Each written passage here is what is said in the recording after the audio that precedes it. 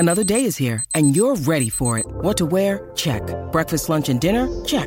Planning for what's next and how to save for it? That's where Bank of America can help. For your financial to-dos, Bank of America has experts ready to help get you closer to your goals. Get started at one of our local financial centers or 24/7 in our mobile banking app. Find a location near you at bankofamerica.com/talktous. What would you like the power to do? Mobile banking requires downloading the app and is only available for select devices. Message and data rates may apply. Bank of America N.A., member FDIC.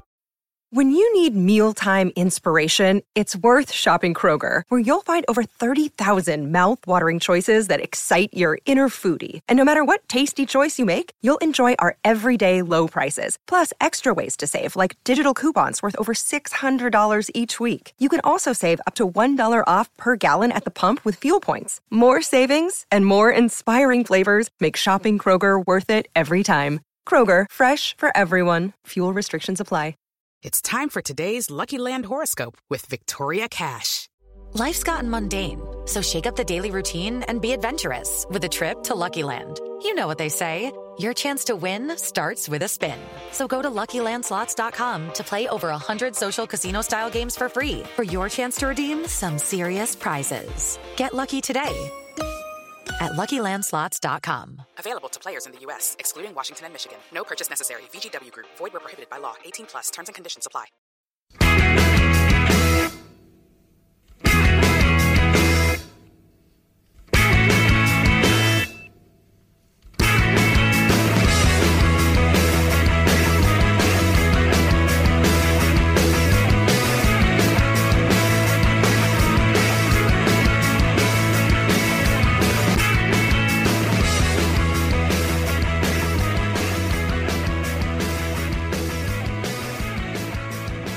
Hello and welcome to Monday's episode of the Terrace Scottish Football Podcast. I am Craig Fowler, and on this occasion I am joined by a very tired Tony Anderson. More tired than normal, Tony.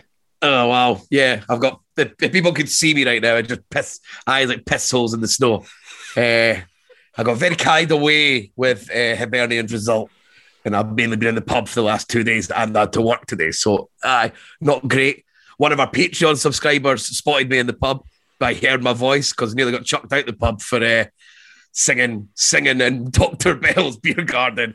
Give the body Riley! And he obviously couldn't mistake my gravel pit voice. It came over, but then Chris got him. Oh, the guy seemed like nice, but I had to tell him, I cannot do this. I am absolutely mortal. I'd be in the pub for 11 o'clock in the morning because I was got a kilt fin. So the boys saw me at my absolute worst. So I apologise for that. I'm sure you're listening. I wish I could have been a normal person. My friend Sam told me, he sat down and he was like, Charlie, like, oh, I like the show. And I was like, oh, cheers, I appreciate that. And then I was like, I don't know what to say. I'm absolutely steaming, mate. And then I panicked and I picked up the hand sanitizer and pretended to squirt it in my mouth.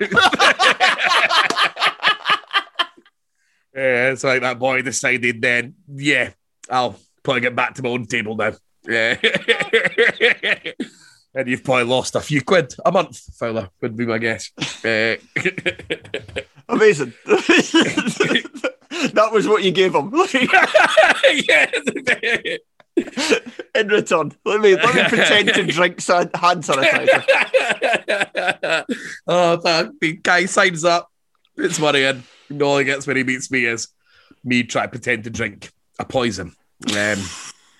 So there you go. As I say, mate, I apologise. I am like that quite regularly, so that would be a lie for me to say I'm not. But yeah, what a wonderful bloody day, because it was the easiest day I think I've ever seen for a Hibs team at Hampden, Fowler, I'll be honest. Yeah, let's go to that game. Apart from me, that's a lie. Obviously, Kilmarnock when we beat them 5-1. That was pretty good. Oh, yeah. Let's go to that game first. So that was the game on Saturday. Hibs defeating Dundee United 2-0 to make it to the Scottish Cup final. If you listened to the Patreon that Tony did with Tom, you would have won money, because I won money. Craig Cairns won money. Did you put it on as well? Yeah, I won a bit. I put a fiver on it. Cool. And the last time it was 55-1. So if you're a Patreon subscriber, those two reviews, if you listened to them and put the bets on, what, 55 to 1 for a fiver? What's that? About 280 quid or something like that. Yeah. And then if you put a fiver on the 16 to 1, what's that? About 80 quid. Next time I get you to do that, you're not allowing your co-host to bring a bet as well. You have to pick both. Okay. Because that was so you'd be about 350, 360 £360 up off those two bets. So it's pretty good going. Because Tom's bet builder, quote unquote bet builder, it was basically amounted to Johnson to win 1-0. It didn't come in. Right. Let's say Saturday's game. So yes, it was very comfortable after a while. Didn't start off so comfortable though. First 15 minutes, could probably say that United certainly had chances edged it. Probably even the play was kind of just going back and forth. But United had two decent chances in the opening 15. Both. I think that first chance was really big chance. That was a really big chance. Because that's the way it all set up and the movement of every player around. That was a really simple through ball where he should just be getting 1-on-1 with a good angle to drive a ball across the goalkeeper. You should be scoring in that. Aye. It was Ian Harkes busting forward from midfield. It was a ball from Shankland. It was kind of where Harkes had both the early chances, and it was kind of one of those things where you kind of wondered whether had Gogic been in the team, whether he would allow to make those runs and get into the penalty box.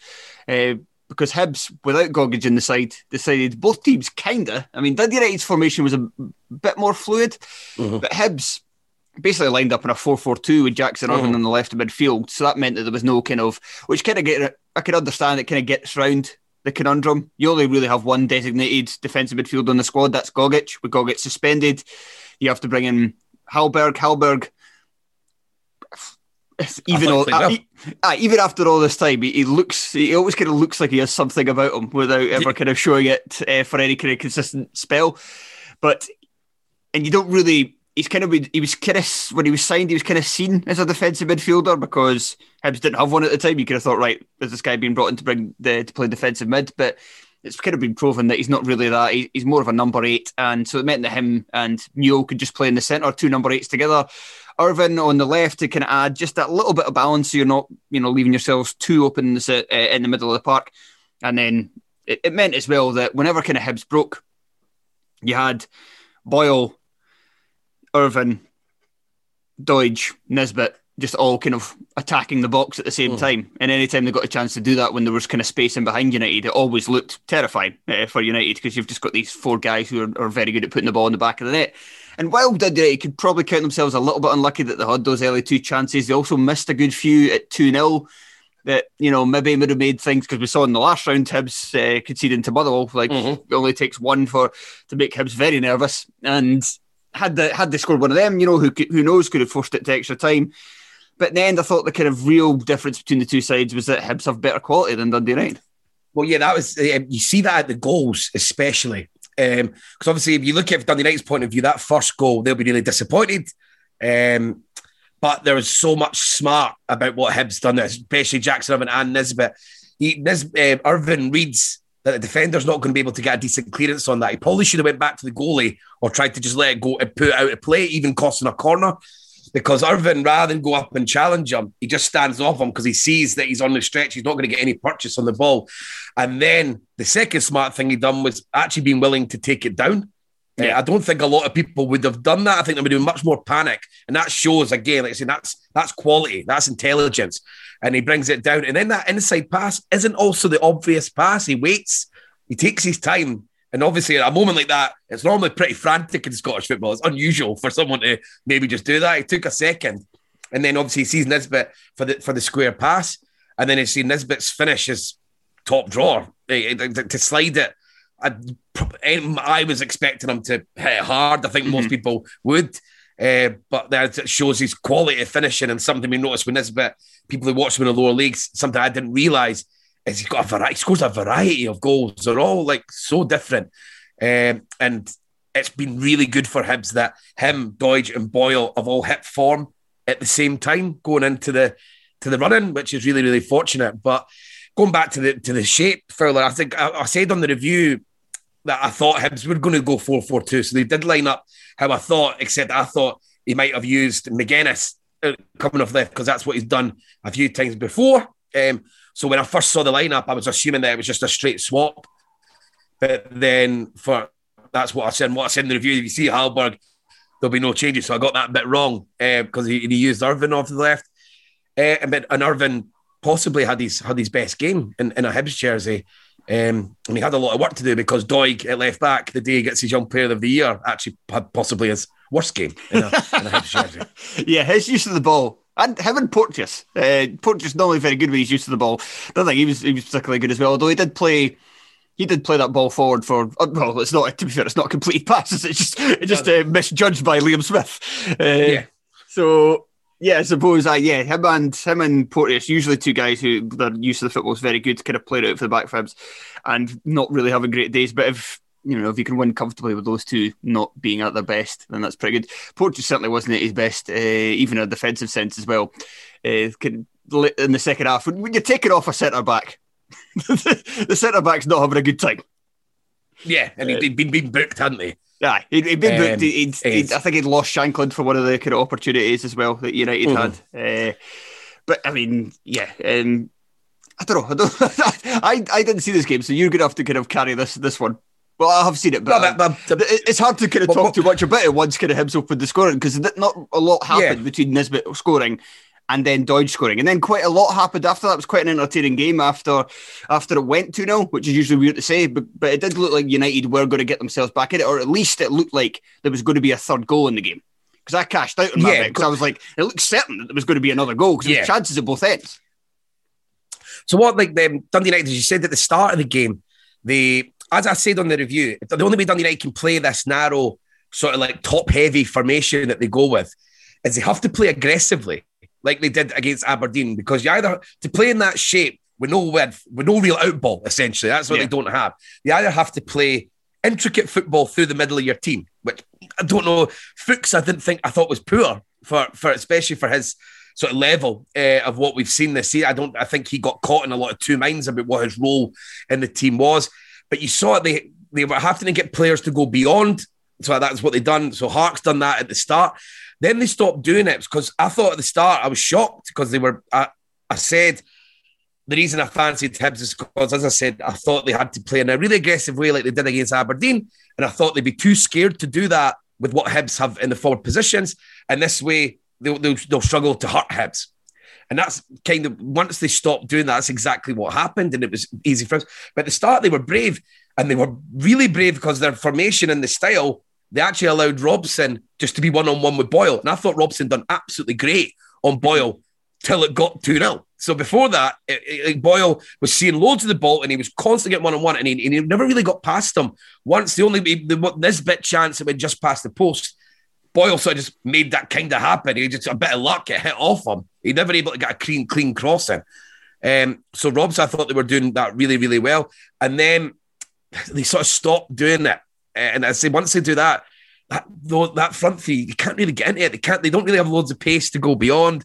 They don't like McNulty doesn't like going wide. He wants to play in between the posts.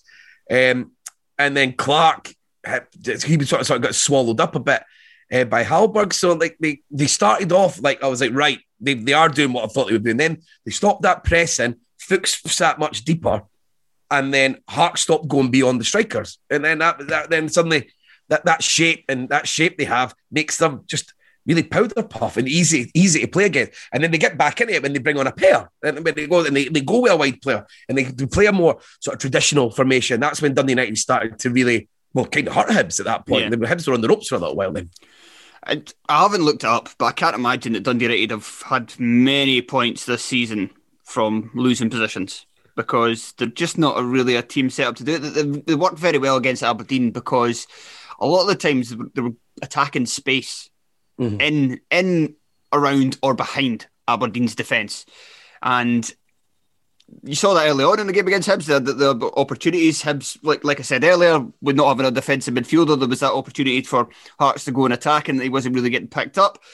But then once Nisbet opens the score in Hibs, that space that the opposition gives you in terms of defence, it just gets that little bit smaller, and they don't. It's what United fans have said all season. And Jandu Fuchs has definitely been an upgrade in their midfield, but he's not really that much of a creative spark himself. So they've just lacked, they've never had all season anybody like anywhere near number 10 or even like a creative number 8 like Joe Newell. They've not had anybody like that all campaign, and as soon as they go behind, especially to like a better, stronger team like Hibs, then it's just going to be so hard for them. And even though they had those chances later on, and yeah, they did start to get in Hibs and hurt them, but it's still one of those things where it's like, well, the onus is now on Dundee United to go and get bodies forward, and you can say nerves in the Hibs team. It's a semi-final. Aye. You're on the brink. It's like kind of naturally sort of starts that almost. It just happens in football games, doesn't it? I don't think because like with Fuchs, he's been like I was expecting him to sort of press further up the pitch. That's what I thought they would do to get that creative spark. That's what they've done against Aberdeen. I've seen them do a few times. A few weeks back when they bloody scored because he won the ball at the touchline. Like he went on a run and chased the player down and then it rolled it back. And they scored that really tidy goal. I forget who it was against, but it was a really, really nice goal. And then against Aberdeen, he was doing the same. That's what I thought they can get that fake creativity where it's about using him to go and win the ball high up the pitch. And then with the strikers they've got, if they win it in the last third quickly, with McNulty's movement and Shanklin's intelligence, you do it fast. You can create loads of goal-scoring chances that way, but they're not going to do it in a traditional way. So that's why I expected them to use Fuchs like that. But I said it looked like to me he got caught in two minds about his role, and then he sort of just got lost. Well, it almost seemed like he had kind of two roles to do. It was the same with Nicky Clark. It was sometimes hard to tell whether United were in the 4-3-3 against Aberdeen or they were in a 4-4-2, because Clark... You see that quite a lot, especially when they were defending. Clark was kind of taking up a left... Certainly Clark was more on the wing than McNulty was on the other side. McNulty looked a bit more central, which kind of makes sense, I suppose. But it was the same with Fuchs. Fuchs, of the midfield three, if you could call it a midfield three, Fuchs was definitely further to the right than anybody was to the left. Because it was Butcher and Harkes were basically kind of like one in behind the other. Butcher was kind of sitting and Harkes was kind of in front of him. So Clark was kind of coming in there, but also kind of moving out and kind of moving across the attack and stuff. And it could be, sometimes that can be really fluid and it can work really well, and sometimes it can just be disjointed and doesn't really offer anything. And Fuchs, or neither Fuchs nor Clark, for what I saw, I watched the first half with the game, or at least I watched kind of up until Doidge's goal when the game was still in the balance. I don't think either of them really done much to contribute to the game. No. Shankland, I thought Shankland was actually all right for the most part. He maybe should have scored one of the chances that he had, but he was somebody who was kind of, and we talked about this on the chat, and I think it was Craig Cairns that said this, that he does quite well. He's probably better at kind of doing some of the stuff where he has to come deeper and link with players and act as a decoy and get guys running beyond him. I think that's probably one thing that worked well against Aberdeen as well, is getting kind of McNulty to do the attacking while, all eyes are on Shankland. So he's better at that aspect, but it means that because they don't really have a lot of creativity, he kind of has to do that, because otherwise he's just going to stand at the top of the park and get little service. And it'll be interesting to see what happens with Shankland this summer, whether they do reckon it's time to sell him, or I think they might have to sell him if they want any money, because I think he's only got 1 year left of his deal. But at the same time... And they're skint, Dundee United. And they're skint. But at the same time... The whole team took a pay cut, so I'm assuming they're struggling. He's not exactly had the best of season, so I wonder what kind of offer we would make. I think the smartest one for me, would be Hibs maybe to go in and try and buy him. Oh, there we go. Sell Nisbet for decent money off the back, and then go and buy Shank, because I think he would be almost perfect. He'd be the perfect replacement. And then for him, he'd be playing in a team that would be more serviceable to what he wants. Yeah. He would look better at Hibs. I reckon for him, because he's on this poor season, he might have to do slightly sideways, but if Hibs win the cup, he's going to get a really good window to show his talents and a better team. And Hearts had the chance to sign him before he went to Dundee United and didn't. So it's all set up for him to score in the derby. So I don't know. He still might get a better offer than Hibs, but I could see Hibs, if they're willing to spend a bit of the money that they make off Nisbet, he'd be a perfect replacement in style. Because we've seen with Shankland, similar to Nisbet, that there's so much more. He's much more rounded player than I actually thought Shankland was until I watched him this season. And it's exactly the same thing I saw with Nisbet. I was much more round. He's like, Nisbet's got so many more attributes than I thought he ever did, including his ability to drop deep, do those little nutmegs he does, and then spray the ball. And I can see Shankland. Come on, Tony, lazy. The guy's lazy. yeah, that's what was that. Who said that again? John Collins. John Collins, that was it. Aye. I mean, a lazy remark. So there's so much irony in that. So I think there could be, because Shankland's goal scoring return isn't as high, it might not catch the eye of one. So you might have to do a little sideways move. And if there was ever to be a good sideways move right now, it would be going to that Hibs team when if they're in Europe, and you might only have to stay for a year. Especially if you see, it'd be good to, if Nisbet leaves after 1 year, say to Shankland, same thing could just happen to you. Maybe get sold. I mean, there could be something in that. That's maybe me just speaking out of turn. If it was really up to me, I'd be going knocking Devante Cole's door down that he's out of contract and offering him. I'm shocked that I've not read that loads of teams are doing that. Hearts, Hibs, Aberdeen, they should all be offering. If he's out of contract. I forgot to bitch about this on Friday's podcast. We were talking about Hakeem Odoffin. I can't believe that he was allowed to sign another year deal at Aki's. He could be in the Championship next year, for fuck's sake. But what's everyone doing? These are easy ones. Easy. I would like these are easy ones. Cole, Odoffin, both been very good individually this season in shite teams. So that literally gets you excited. Oh, what could they do in my team? So I mean, you're knocking the door down. They're free. Instead, Hearts will go and get some proven. Hearts will go and get some fucking muck for League One. That'll be absolute pish. Yeah, that's what you'll think happened. But going back to the game, yeah, the obviously second goal set alight. So it's like it's a bit bittersweet for that because it was miles offside. But it's one of those mental ones as well where you're like, right, so like for where's the flag?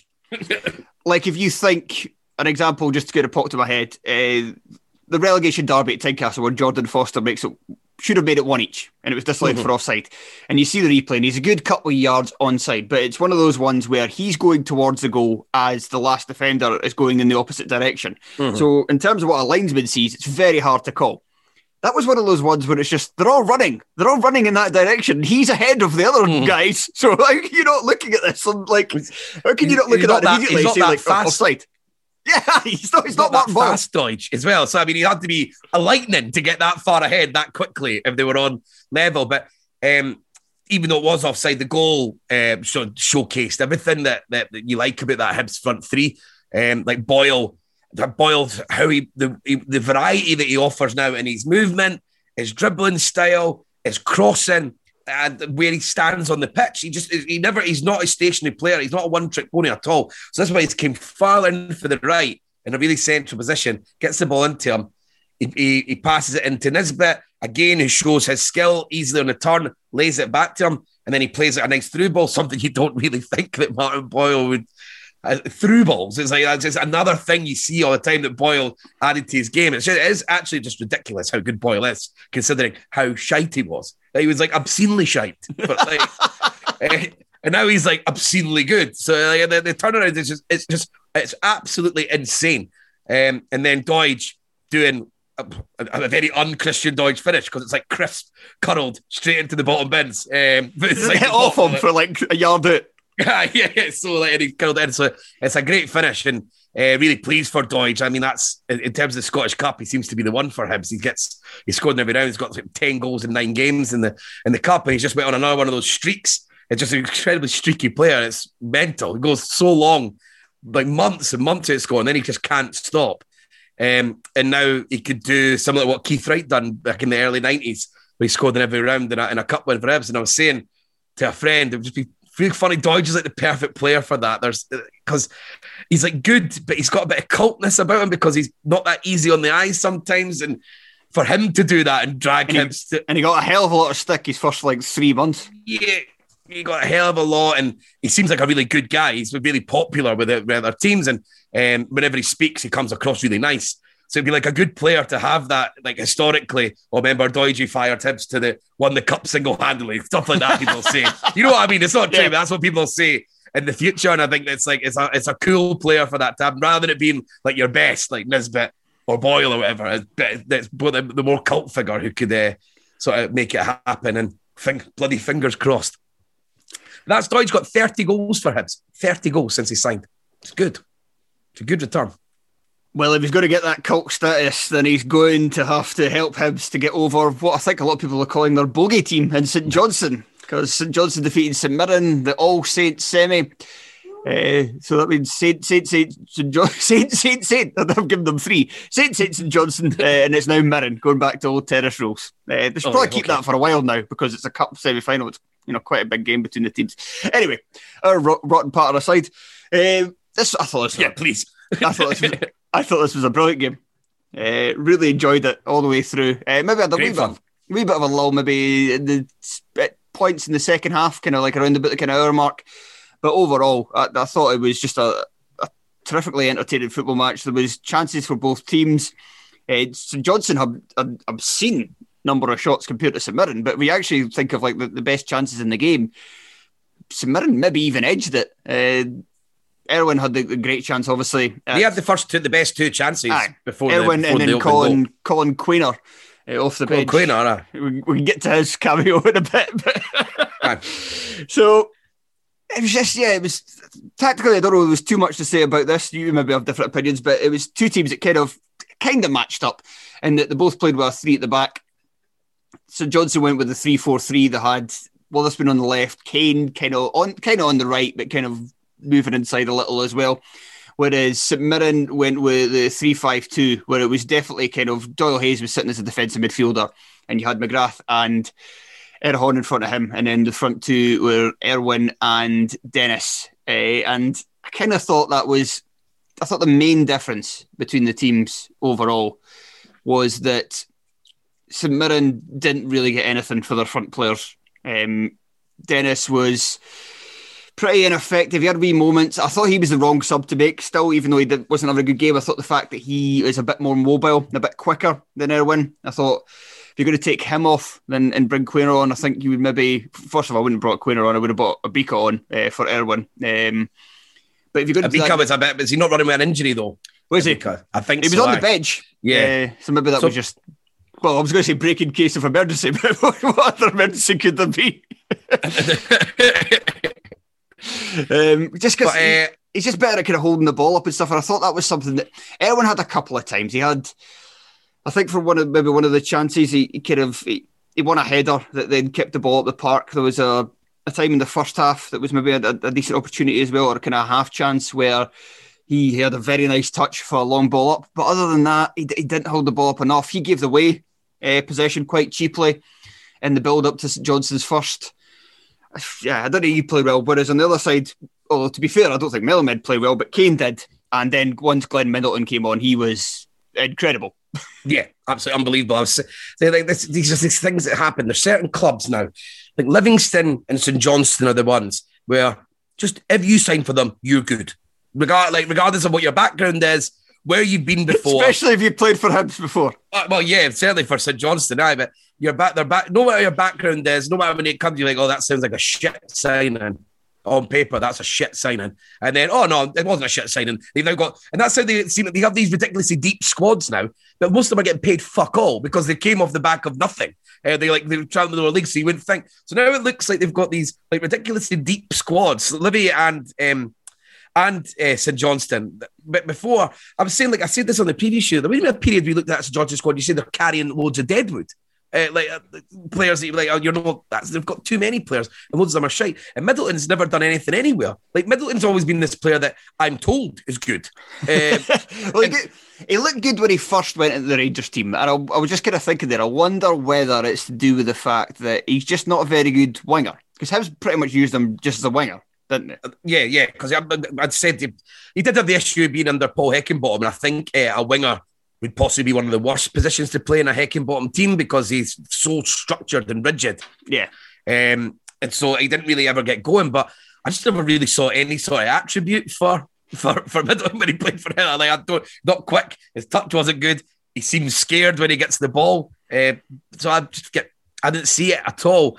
And then he just played for, basically to me, this guy plays for Scotland under 21s and no one else. That was sort of what it was like. But for St Johnstone, he seems to have only really been played as either a forward or one of those number 10s. So I wonder if he's just like somebody who, you look at him, like fast, tricky, winger. But he's maybe just not a winger. He's maybe just somebody that needs to play through the centre. So maybe like Witherspoon. Witherspoon found that position much better for his sort of talents than he ever did when he was playing sort of wide when he was at Hibs, or when he played fullback and stuff like that. They found, so maybe Middleton's the same. They found the shape that, and this is what I was saying, that's really good about some of these teams. I was talking that to Tom on the preview show. Again, we're talking about Livingston, St Mirren, and St Johnstone, is that the managers seem to be really smart in their ability to bring balance to the teams with the shape and the tactics. because they seem to magnify the players' attributes and they seem to be able to hide their deficiencies. And all of the teams and players do have quite a lot of deficiencies, but they are able to hide it because they get the balance so spot on and everyone just gets to play their specific role that suits the things that they've got. And it's really quite smart. You've seen it for these sort of young managers in the Scottish Premiership, you see for those three teams especially. But yeah, Middleton just completely sort of turned the game on its head. He brought it because the game was going 0-0 till he came on. It was going. I thought Melamed had the worst game I've ever seen him play. He was just anonymous in the game. And as you say, Kane was superb. And Kane's that. And now it's like he's been improved in other aspects of his game this season. His touch is much better. His work rate's better. The shape and the players around him really boost his attributes. But in recent weeks, you're talking about that Rangers game. And in this game, he's bringing the goals as well, and the goals in the most crucial times. I thought that goal he scored was really smart. People would maybe just glance at it and just see it as like a sort of tap-in that he just stretched, but I think he was very deliberate to make sure he let it go, get across the defender, really good movement, then let it go across his body and then divert it, wait till the ball's further away. He could have probably got to it earlier, but he waits it, so he uses his toe, and that makes it, diverts the ball into the bottom corner. It's like a deliberate sort of movement. And then it goes straight at the bottom bins, and it's an absolutely brilliant finish and a great goal for St Johnstone. Yes, and the second goal was a great finish as well, or was it? It's a great strike, mate. I said this on the chat. There was the fact that there was nobody's. I never seemed to see any mention on Twitter or on the telly about Alwick from it, and everyone just talking about how good a goal it is. You say Anik. Anik was fucking diabolical at that. He just sits down. You see if he made the goal, it's not far away from him. You've got to save that. He falls over. He loses his footing. The way he moves his foot is shit. Then he falls on his arse and it goes in. It probably could have been even closer to him and he still wouldn't have saved it because he falls. It was a good hit, a very good hit from Middleton, but it's one of those ones that the goalie should be parrying away for a corner. Absolutely, yeah. People should be like, oh, exciting. If there's fans, they go, oh, big clap, round of applause. But they should be going and nestling into the net. So, yeah, it's a shame for Anik because he's been superb for St Mirren this season. Even in the rest of the game, he made a decent save in the first half. I think had he been beaten by Sean Rooney's left foot curler from like 25 yards. Yeah. Questions might have been asked. Well, he'd have to have fallen over then as well for that to go in. He makes a good save for Rooney later on for the header. That was a very good save. But yeah, he's had a very good season, so it's a bit of a shame. But yeah, it's right. It's weird that there's not really been more kind of criticism of him because he did. I thought that was quite poor, and it's a crucial. It lost him the game. Aye, lost in the game. It's a bit of the score after, and yes, like we were saying, the Dundee United Hibs game, onus is on St Mirren then to go forward and St Johnstone. But you kind of, I don't know, you just have more faith in St Johnstone to just kind of hold out a 2-0 lead than you do Hibs. So. Yeah, absolutely, yeah.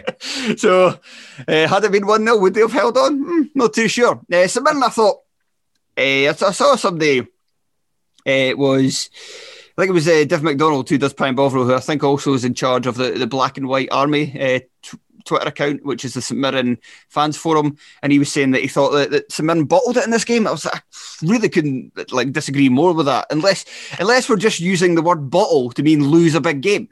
Is that what it's become? Is that now a byword for just losing a big match? I think that's how it feels to me, because I've been up to Sport Hibs, so it's levelled at Hibs every waking minute of every day, every time that they lose, if they lose a derby, whatever like that. So I hear it a lot, and yeah, I do something like, no, it can be quite a lazy thing to say a lot of the time. I think I'd say I'm much more willing to say that they bottled it when they played Livingston because they just didn't take part in that game. They were so timid. They were so timid against Livingston. The players and the tactics, everything about their the personnel, the selection, everything was so timid against Livingston. They should have done more to go out and try to win that game. They tried to go out and win this game. They didn't take their chances. That doesn't mean you're necessarily bottling it. Players miss chances all the time without doing that. Erwin was very unlucky.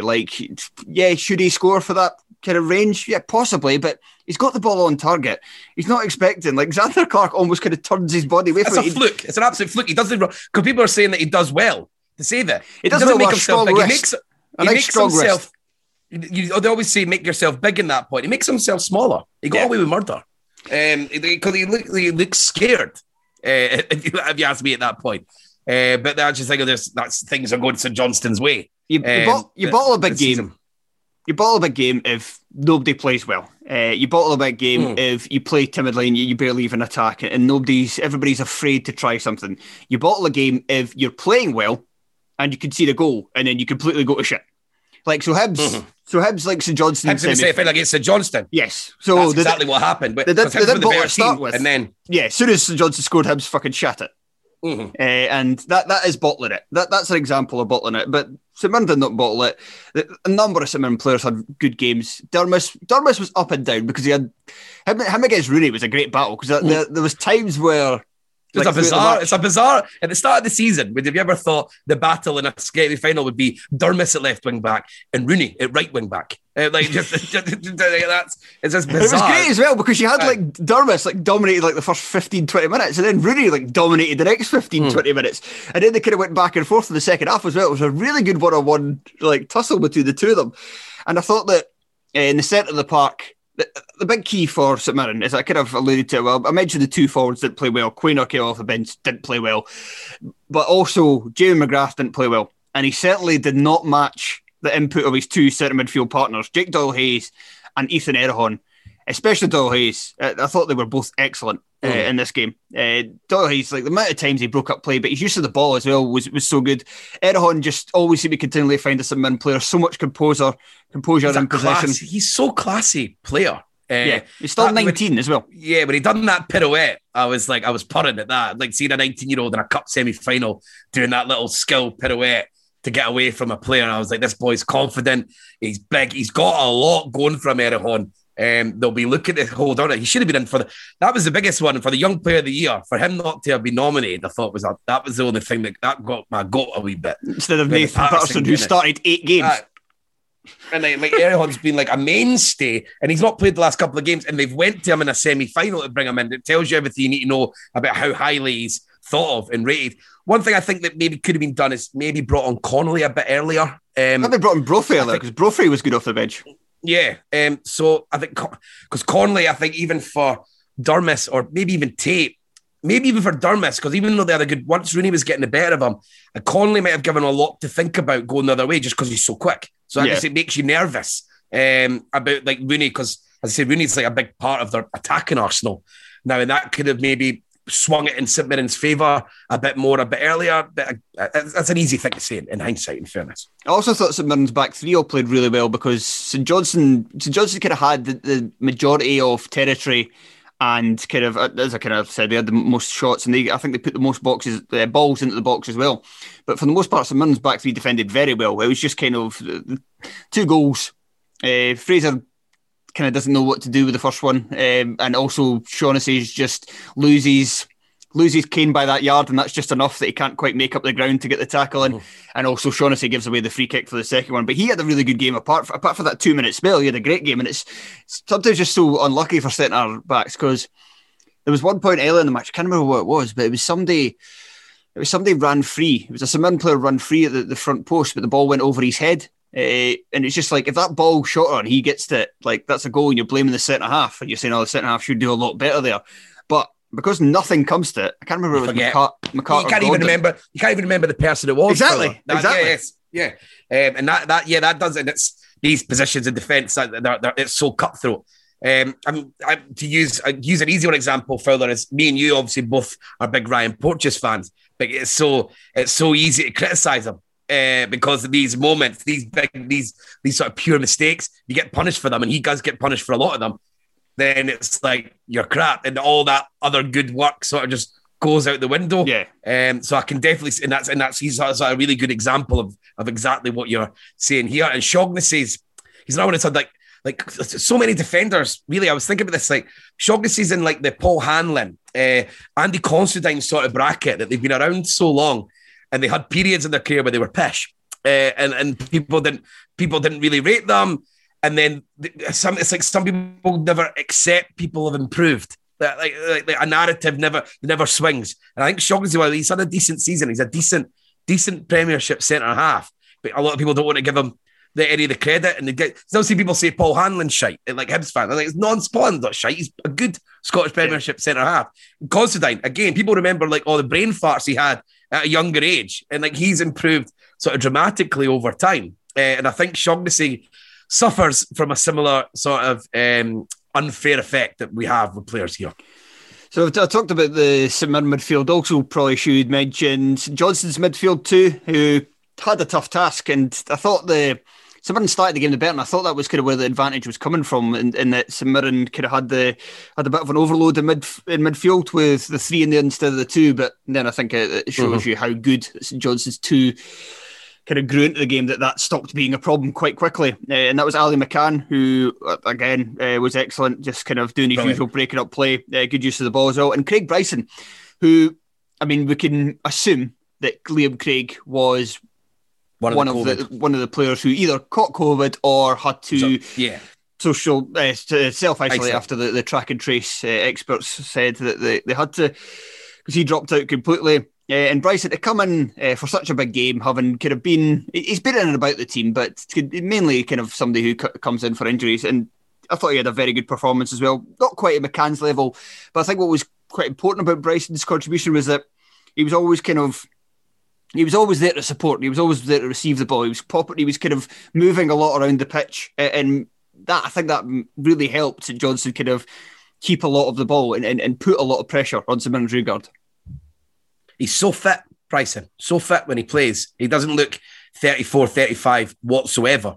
I think Bryson, every time I've seen him this season, he's been good. He's been injured a few times, but every time I've seen him, I thought he performed really well. He played really well at Ibrox in a league match where I thought he nearly scored a couple of goals. And he was sort of the main man. Another guy, and again, this is what we were talking about on the previous show, me and Tom, is as long as it wasn't in the back 3 or Rooney, it was completely interchangeable who those 4 guys. It was. I didn't think they would miss a beat St Johnstone if they had to begin. They rotate in the midfield and forward positions really regularly anyway. And I think I want to say like Callum Booth, I thought was really good. Oh yeah, he was second half especially down the left hand side, and he's another one. Just again, like I was talking about earlier, plucking almost from obscurity. Callum Booth, like was. Nobody bothered when he left Hibs. Nobody bothered about Callum Booth, and now he's good. He's been completely interchangeable with Tanzer all season. He's used a lot. He was talked about when you were talking about your top 12 fullbacks. I know he didn't make the list, but he was spoken heavily about during it. And he looks a really good attacking the left wing back. He puts in like sort of really tasty balls, and it just is it pressure? Is that what is? Do we expect? Like, say your Hibs, Hearts, Aberdeen, do the fans make it a more poisonous place to play? It's I think it was other. So when these guys maybe aren't rounded enough at one point, or more's expected of them, quite possibly.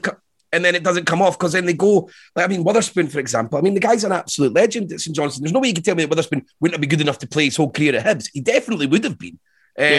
But if it hadn't, but he's in at a bad time. Everyone he basically got booed out this. Liam Craig as well. Liam Craig. So I just saying. So it's just that example. Like, so what's the difference? Because when they go there, like they're sort of nurtured, they're looked after, and they all do sort of really well. I mean, Witherspoon could end up the next week. He's won 3 cups at bloody St Johnstone, and he'll play it, and then they like. I mean. That's something we've not spoke about really going into the final. It's what an opportunity for the 2 clubs. We said that Tom, the review, this is like, in terms of the rewards on offer, this is the biggest cup final in years. What possibly can get money-wise. Guaranteed like 8 games in Europe and at least like 3 million in prize money. Or prize money, whatever else goes into it. I read that the conference, if you make the groups of the conference, you get a minimum of £4 million. So you're talking, so even if you don't make the Europa League, whoever wins that game, that's £7 million straight into your bank. It's just like an absolutely huge amount of money. I think you're talking about St Johnstone, you're probably trebling their turnover with that. And like for Hibs, you're probably doubling it. And then if Hibs sell, if you're Ron Gordon, you're sitting there, if you can sell Nisbet or Porteous or Doig, Hibs could be making 12 million quid or something, like quite easily. So it's like it's just such a fucking massive game for so many reasons. Like these are kind of moments that you can grow as a club over the next 5-10 years. You can move at Please St Johnstone. Yeah. Like the things that you can do, because it's like you since you know that money's coming in, you know you're making the group, so you can budget Europa League. You make that, obviously, it's like 10 million, so it's loads of money. But you know a minimum of coming in is 4. You know that. So when you're doing your budgeting, there's no panic. You already know how much money's coming in. The season tickets already have been sold. So the opportunity to really to really push forward and grow as a club, like substantially, not just like have a good season. The options there. And for St Johnstone, off the back of this sort of ridiculous decade they've had as a club, where they just didn't get everything wrong. Every manager they bring in is spot on, even going back as far as Lomas. And then just bringing Tommy Wright works a treat. Going even further back, Derek McInnes. And in fact, Owen Coyle before him was pretty good. Yeah, so I mean, you're talking about like that's what the last 5 managers over a decade. Davidson, right, Lomas, 5 over a decade. Over a decade. So what? Coyle took charge and must have been about 2006, something like that. 15 years. So like 15 years, and like so they've had the top 6 every day. They've done all the things that are fun as a club of this Scottish football. So you've been in the So the top 6 every season for a decade. You finished 3rd a few times. You won cups, and then they got those fun European results, like when they went away to Rosenborg and they won. So obviously that's in terms of Scottish football, that's but as far as it's going to get.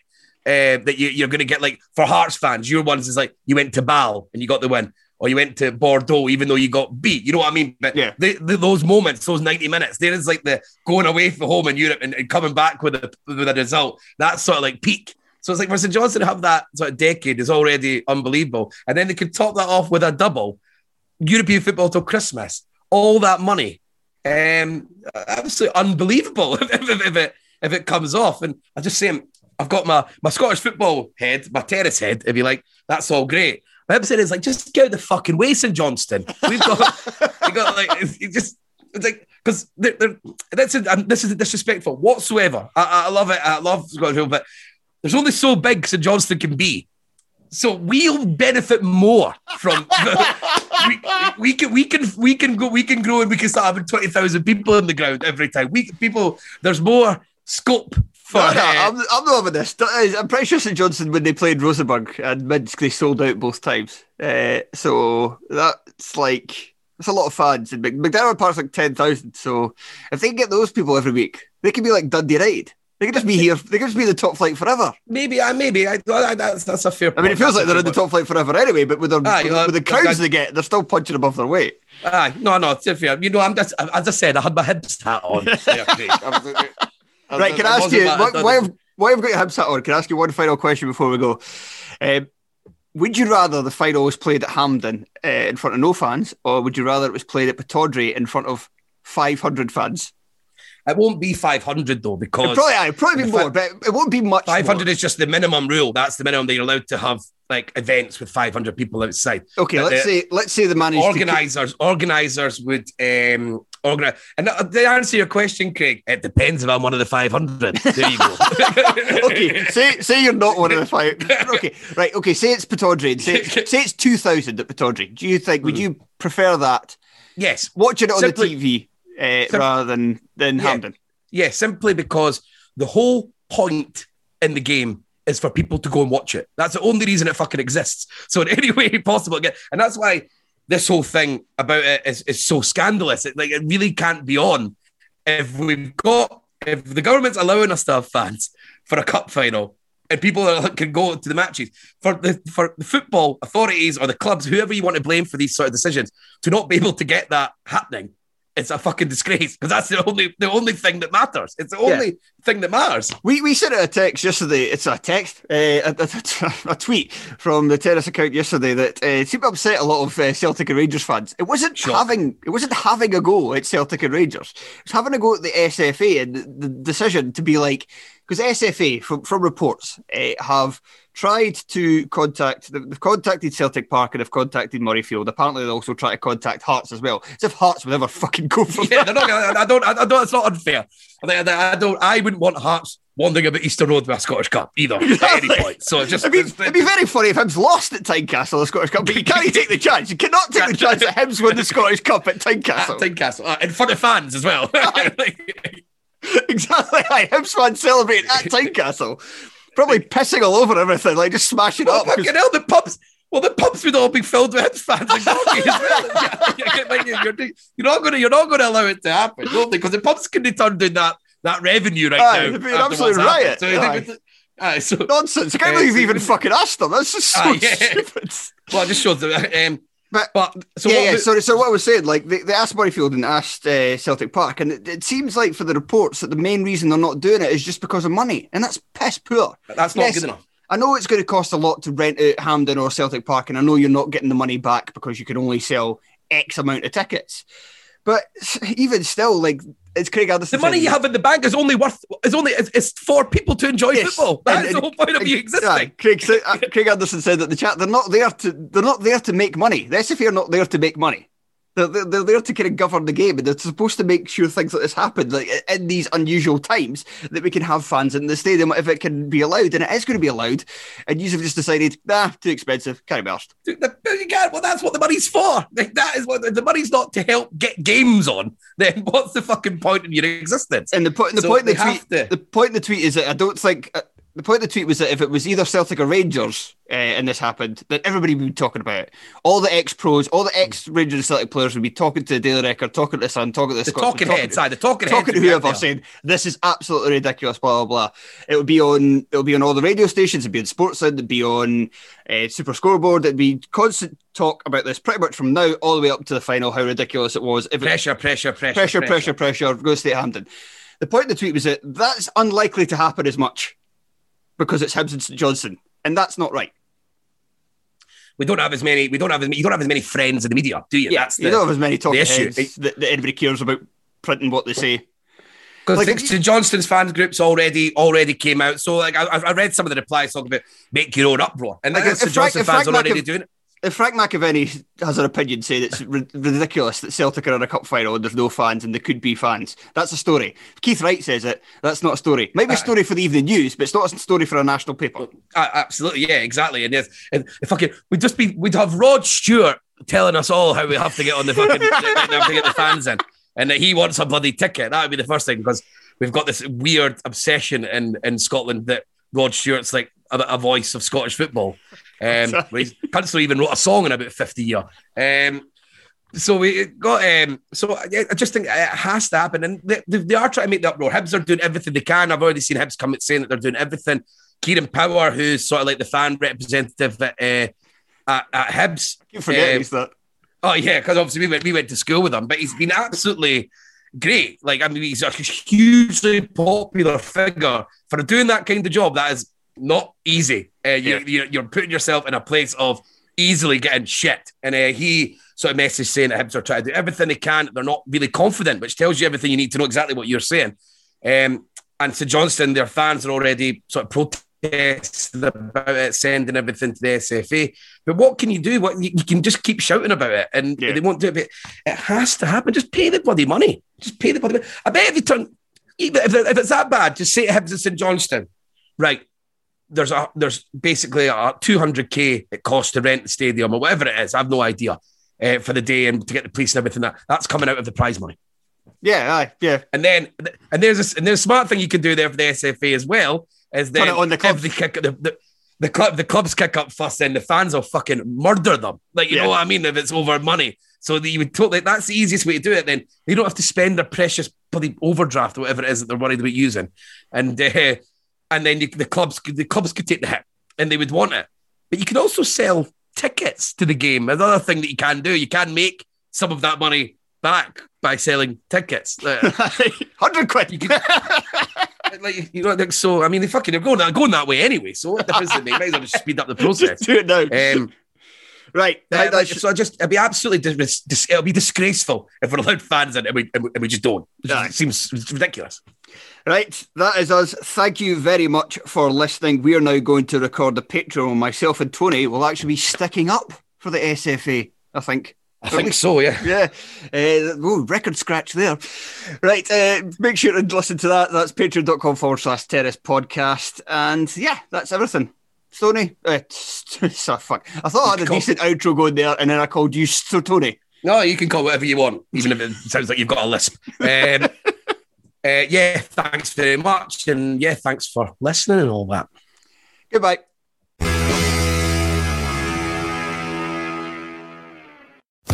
Sports Social Podcast Network. Lucky Land Casino, asking people, what's the weirdest place you've gotten lucky? Lucky? In line at the deli, I guess? Aha, in my dentist's office. More than once, actually. Do I have to say? Yes, you do. In the car before my kids' PTA meeting. Really? Yes. Excuse me, what's the weirdest place you've gotten lucky? I never win and tell. Well, there you have it. You can get lucky anywhere, playing at LuckyLandSlots.com. Play for free right now. Are you feeling lucky? No purchase necessary. Void where prohibited by law. 18+. Terms and conditions apply. See website for details.